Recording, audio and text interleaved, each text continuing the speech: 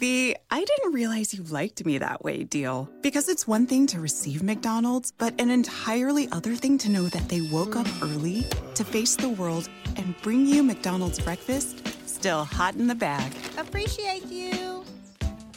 There's a deal for every morning. Now grab 2 loaded sausage burritos for only $3. Prices and participation may vary. Single item at regular price. Cannot be combined with any other offer or combo meal.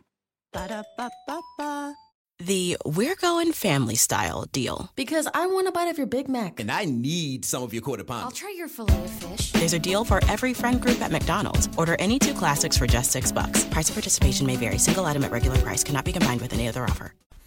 Hi there, I'm Adam Kirbers, and this is my novel Life Choices. Things took up speed when Jason decided to talk about James Duncan to Cliff Benderfield.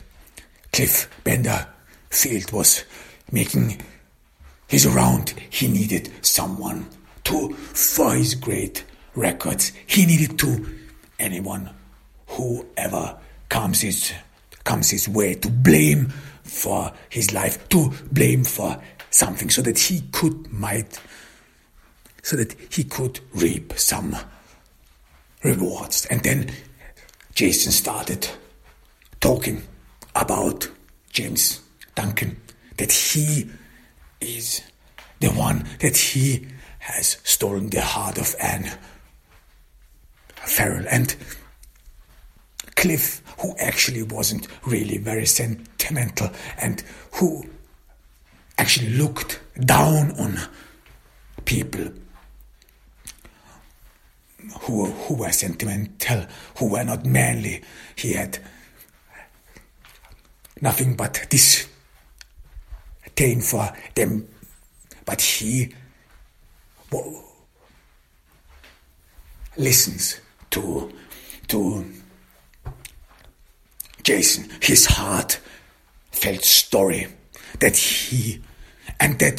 people are more and more being replaced, that there would not be a future for them in this new world, that time has overcome them, and that they are in the future, that they would end in a dead space, in a dead end. This makes Cliff thoughtful. He actually did never really worry about the future, because for Cliff everything was clear, straightforward. He knew where he would end up, and he was pretty much sure, and that all his efforts and all his time to spend, he spends on maintaining this persona, on making these streets safer, that they would sooner or later pay off, that in the future he would get his reward. He was not very sure about it, or clear. He's not clear about it, how these rewards would look like and what he deserves, but it was clear for Cliff, he deserves something great, because he and he alone, according to him, make the streets safer. He takes care of women, and because of this, because he makes streets safer, sooner or later he will get something for it in return. He is sure about it. And then, of course, he vaguely imagined that these rewards would be, in a way or another, women. Women would look up on him, women would appreciate him, and women would be thankful to him, because he is the specimen of man. He is the one women can turn to when they need help, because for Cliff and for many of his kind. They had this disdain. They had nothing but disdain for educated people, for paper pushers, for Cliff. These men, they were low on the ladder. These men, they would never be able to take care of themselves. And Cliff would occasionally boost his self-esteem with the imagination that when things comes to a shove, when a woman needs help from an attacker, needs to be protected from a burglar, then and there, this is the real man's finest hour. Then those men like Cliff, that they will prove in the end their worth for society, and their society will have to acknowledge them and how important they are. And this, of course, reflected Cliff's bitterness with the current situation, because with this change, with this so-called new wave of feminism, with this new wave of leftism, there was, according to Cliff, no place for a real man anymore. Who is man, or what is a man? This is what the New Age started to define. How should a real man act like? How should a man behave like? And what is a woman?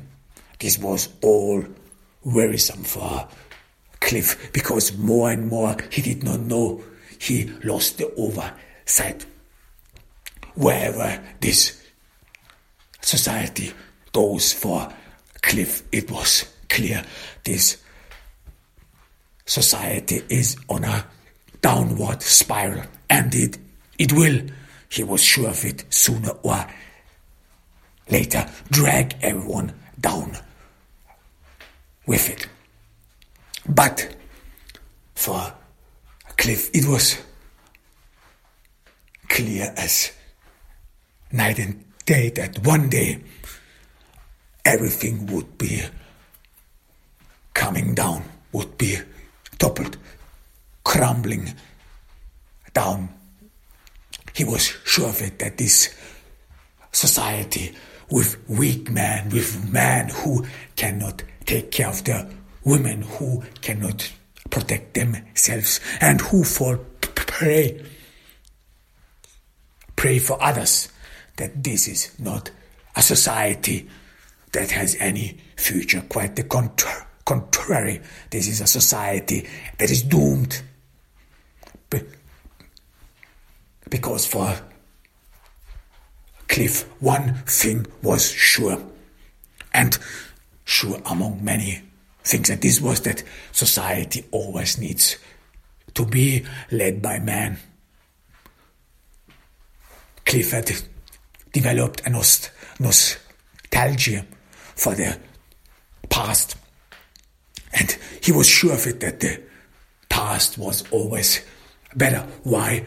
Because men were in charge. Strong man, manly man, man who could take care of their families, men who could protect their women.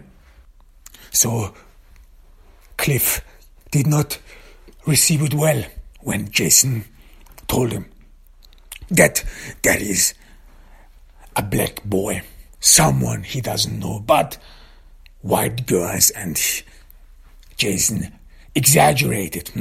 And Farrell was used synonymously for all women, for all white women, and that white women would not be interested in decent man anymore.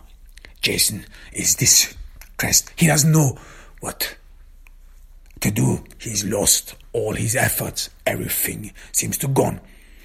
And this is the bitterness of white men, a society they thought they would be leading, a society that they thought, even though they are not in charge anymore, sooner or later will need them. and they thought of themselves as indispensable. This society necessarily would need someone like them, the chosen one, whatever they thought of themselves. And this was those hard crocodile tears that came down on Jason's cheeks. And it was well in the same way perceived by Cliff.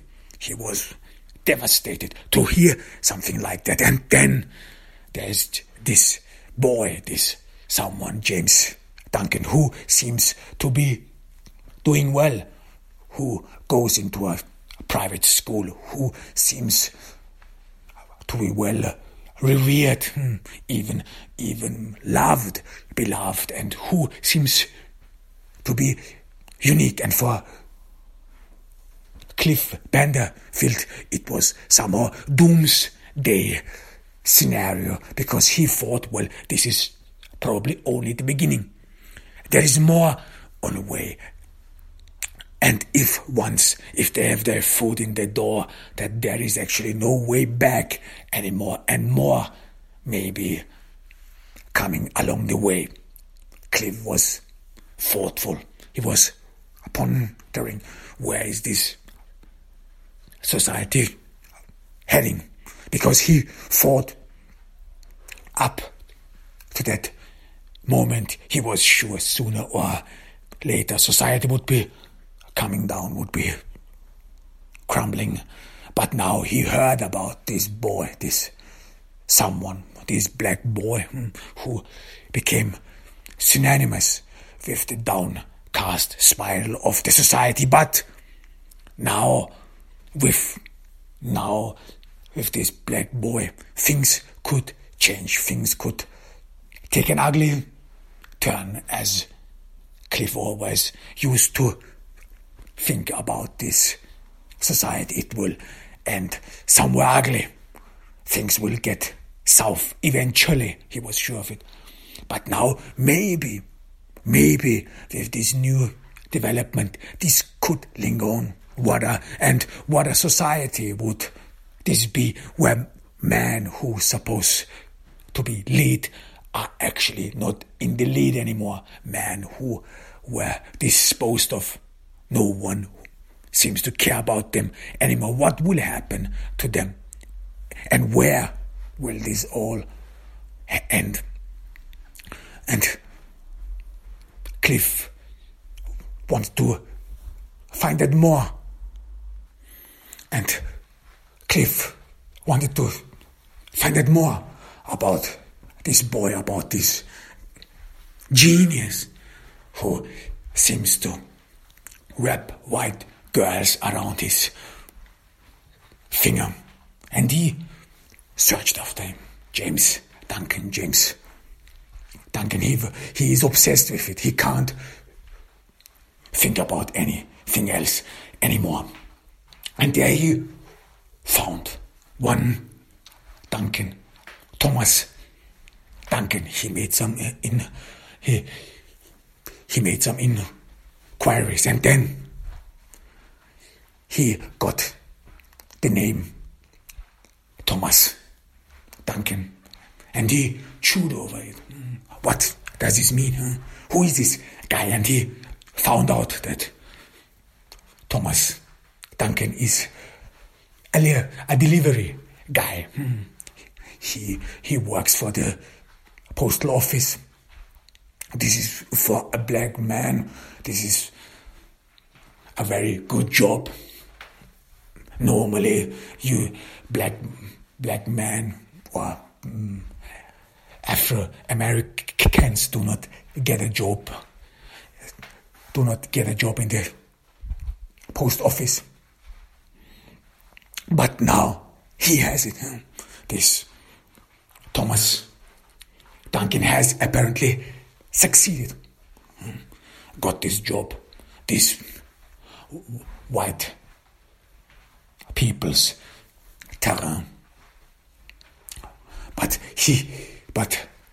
Cliff still does not know who is this James, who is this Thomas Duncan, who lives in a modest home somewhere outside the city.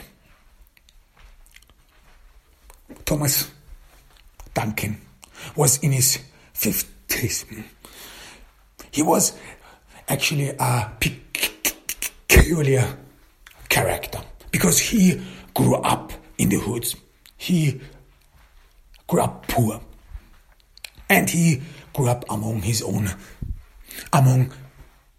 fellow blacks. His parents were struggling. His father was a drug addict. But however, when Thomas Duncan got the chance to make something out of his life, he grasped at it. He grasped it very tightly. He wanted to leave the hood behind, and he did a lot for it. But once he left the hood behind, he sort of changed his attitude. He did not look back anymore, and he looked at this time back then with this thing. There was nothing good about this time. There was nothing you could do anything with it. This is like people who think about a calamity and mostly imagine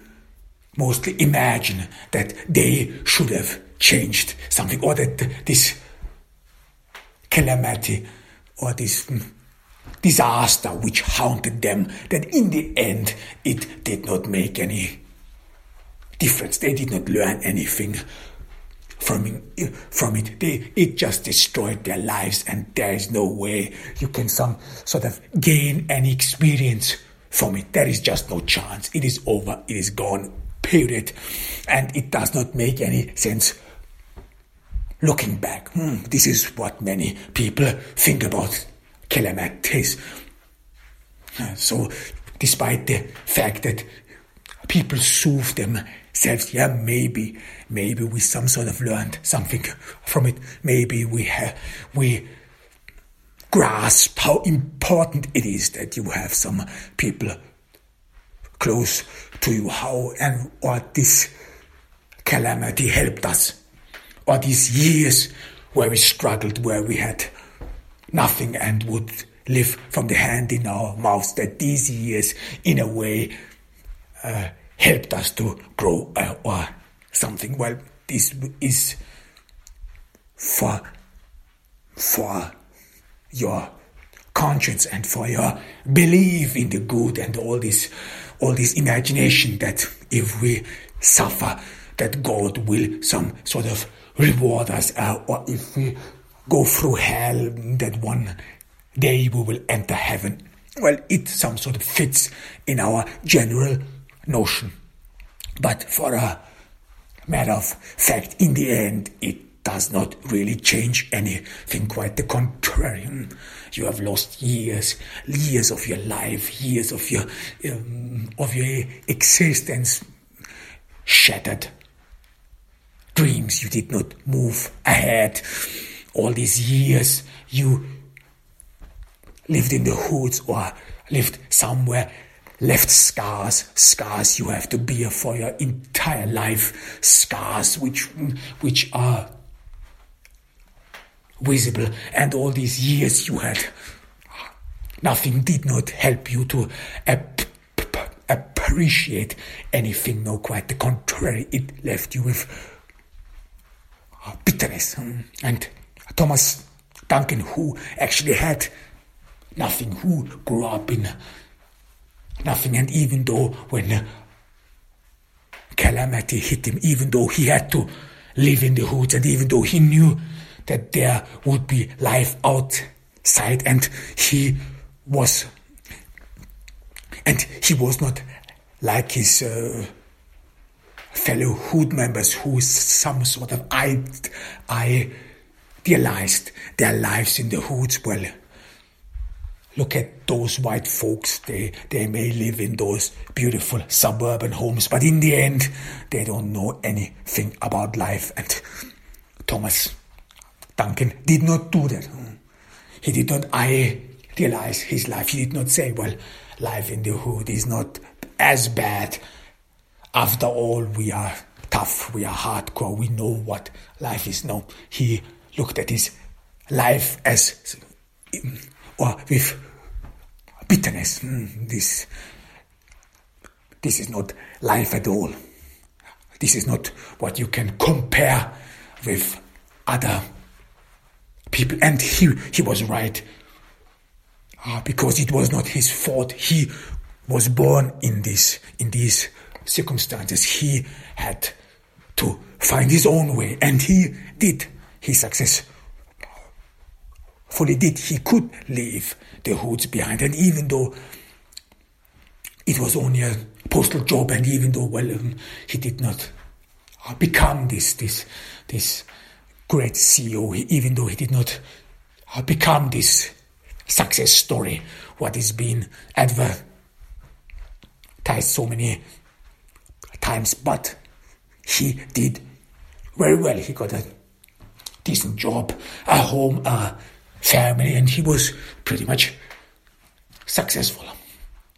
But for Thomas, and because he looked at his past with so much bitterness, as with lost years, he did not share any enthusiasm about the past, and he did not talk about the past. For him, the past was dead. You cannot learn anything from it. It was a lost cause, and he even associated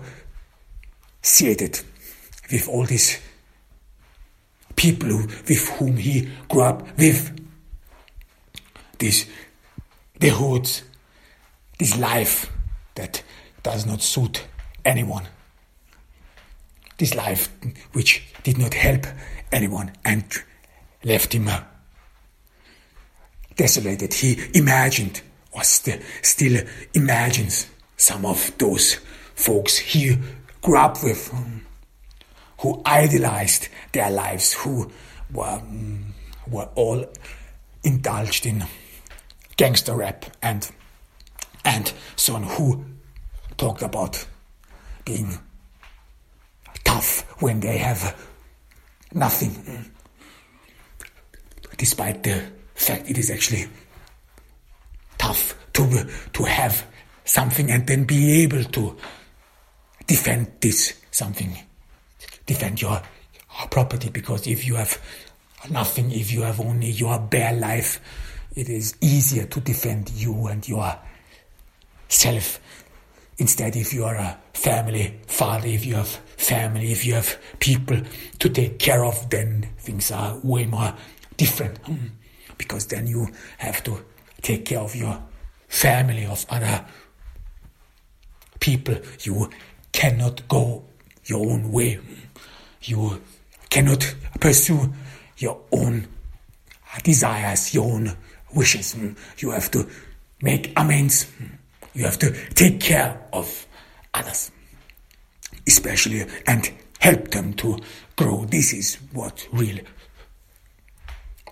struggle is. This is what toughness is, especially tough because you have to maintain your family. You have to protect your property, your life, not only once but continuously. This is hard. And James and Thomas Duncan, he was aware of it, that he had actually succeeded. He had built a home. He has built a home. He has everything he wants. What is there? And his son, his only child, James, is smart. He attends a very renowned and very very prestigious private school. For Thomas, the great fear always is the future. Because people who grew up in poor circumstances, people who struggle through life, there are always one edge, or they are always fighting against the notion that they will fall back again. That someone who escaped the hoods is ailed and troubled by the thought that one day that he could end up there. Again, this is fearful, this is threatening, this keeps them up at night. And this is where their struggle goes against. They are not struggling. James Duncan does not struggle to climb up the social ladder. No, he's scared of descending the social ladder. He's scared of falling back. And this fear to end up in the hoods again, this is the driving force.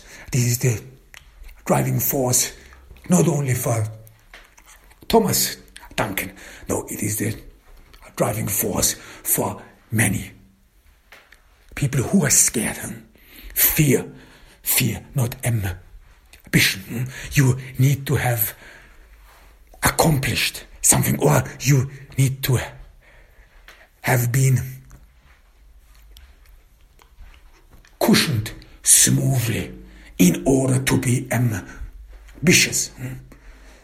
You need to have reached some social standing in the social ladder. You need to have reached a height in the social ladder where you are not afraid anymore to fall back, where you do not have this social vertigo, where you feel scared, even though if you have only climbed a little bit in the social ladder, even though you have not come far, but yet this fear, it still lingers on that you could fall back, this social vertigo. And you have to pass this break-even point, this mid-field of the social ladder, where you do not look down anymore, where you do not fear that you could fall down and break your neck, but look up, look forward, and are ambitious and want to accomplish something, and your motivation is not fear anymore. And Thomas Duncan, he was a smart man. He's a smart man. He knew about that this fear that he feels, that these worries, these daily worries, that he could be fired at once, that he could at the next financial crisis lose his job. This fear that he could end up unemployed. And then what happens then? This fear, what many postal officers feel when they see and read about the growth of Amazon, who will assumably one day take over the entire delivery of the country, the entire postal office. These are fears. They may not be true, but yet they some sort of stoke fear, stoke oil in to the fear. And Thomas Duncan, when he heard that his son James was smart, he was relieved. One or some people would ordinarily feel proud that their son is smart and that he will attend a private school because he gets a scholarship. Some would be proud about James, but Thomas was relieved, and he thought about the fear. He thought about the fact that probably his son James will be ambitious. He will not be driven by fear. He will not have to worry day and night. He would not have to make calculations or these doomsday scenarios, these illusions, or what will happen when I get unemployed, what will happen to my family if I could be fired. And these thoughts, this fear, this ailment is present 24/7 with James, with Thomas Duncan. It is in his behavior. Whenever he meets a superior in the postal office, he wants to be liked. He wants to be recognized, not only as the token black man. No. Thomas is well aware that some white folks only want to have a black dude around because they want to relieve their conscience, because they want to present themselves as not racist, whatever you have. He's sure of it. But Thomas has understood one thing, and this is that you have to be recognized, because a token black who only suits the statistics, who only suits to relieve the conscience of white folks is interchangeable. They could get rid of him. Dispensable. So Thomas always tries to be friends with everyone.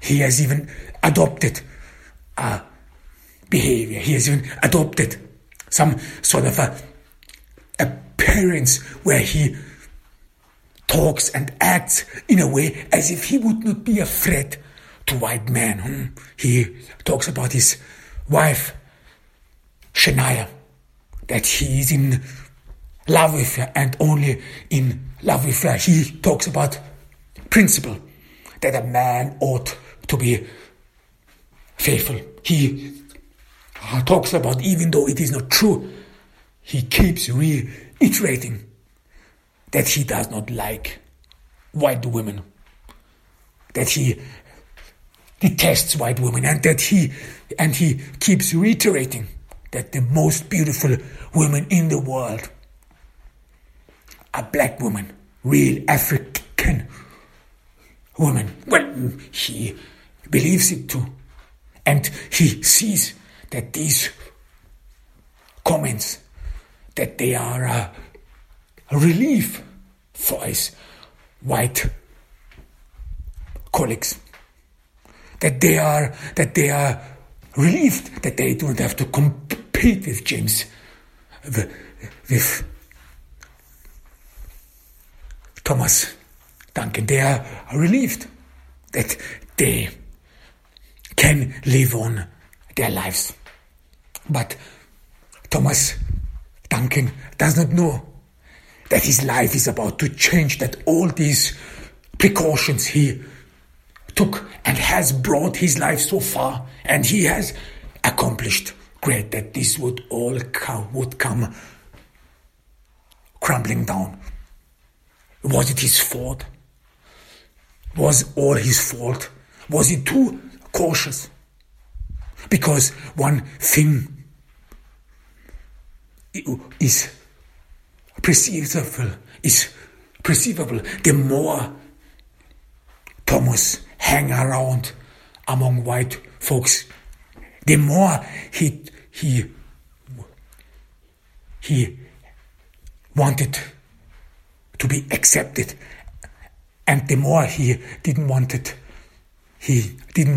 to be perceived as a threat, the more he distanced himself from the hoods and from other black folks. He did not have any Afro-American friends anymore, because the only ones he knew were from the hoods.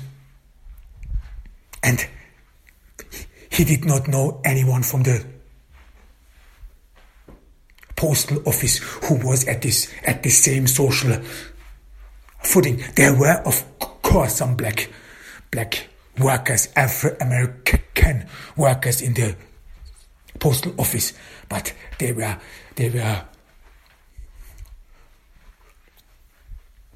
had college degrees, a few who worked at the managerial section. He knew, of course, he perceived that with those college graduates, he did not have much in common. He understood that there was some sort of a distance between them, a distance one feels between the generations, because Thomas Duncan some sort of appeared as the father, as the old guard, as the old ones who saw the world from a different angle, who did not have the chance to go to college and get a glimpse into the world from a different angle.